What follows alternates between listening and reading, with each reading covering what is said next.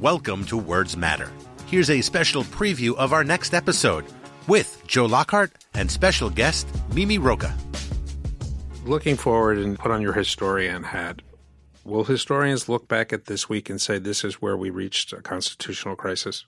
I think so. I mean, if we hadn't already been there, I think when you now have the head of the Department of Justice, and this started really, weeks ago, really from the moment of the rollout of the Mueller report, it became even clearer with Barr's testimony. You have the person who's supposed to be head of the Justice Department acting as the president's white-collar criminal defense attorney. I mean, there's really no other way to put it. He makes factual defenses for him.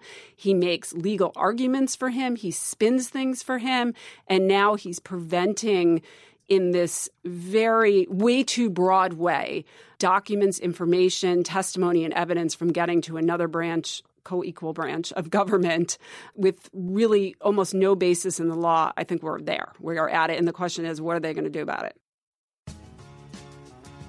Thank you for listening to Words Matter with Katie Barlow and Joe Lockhart.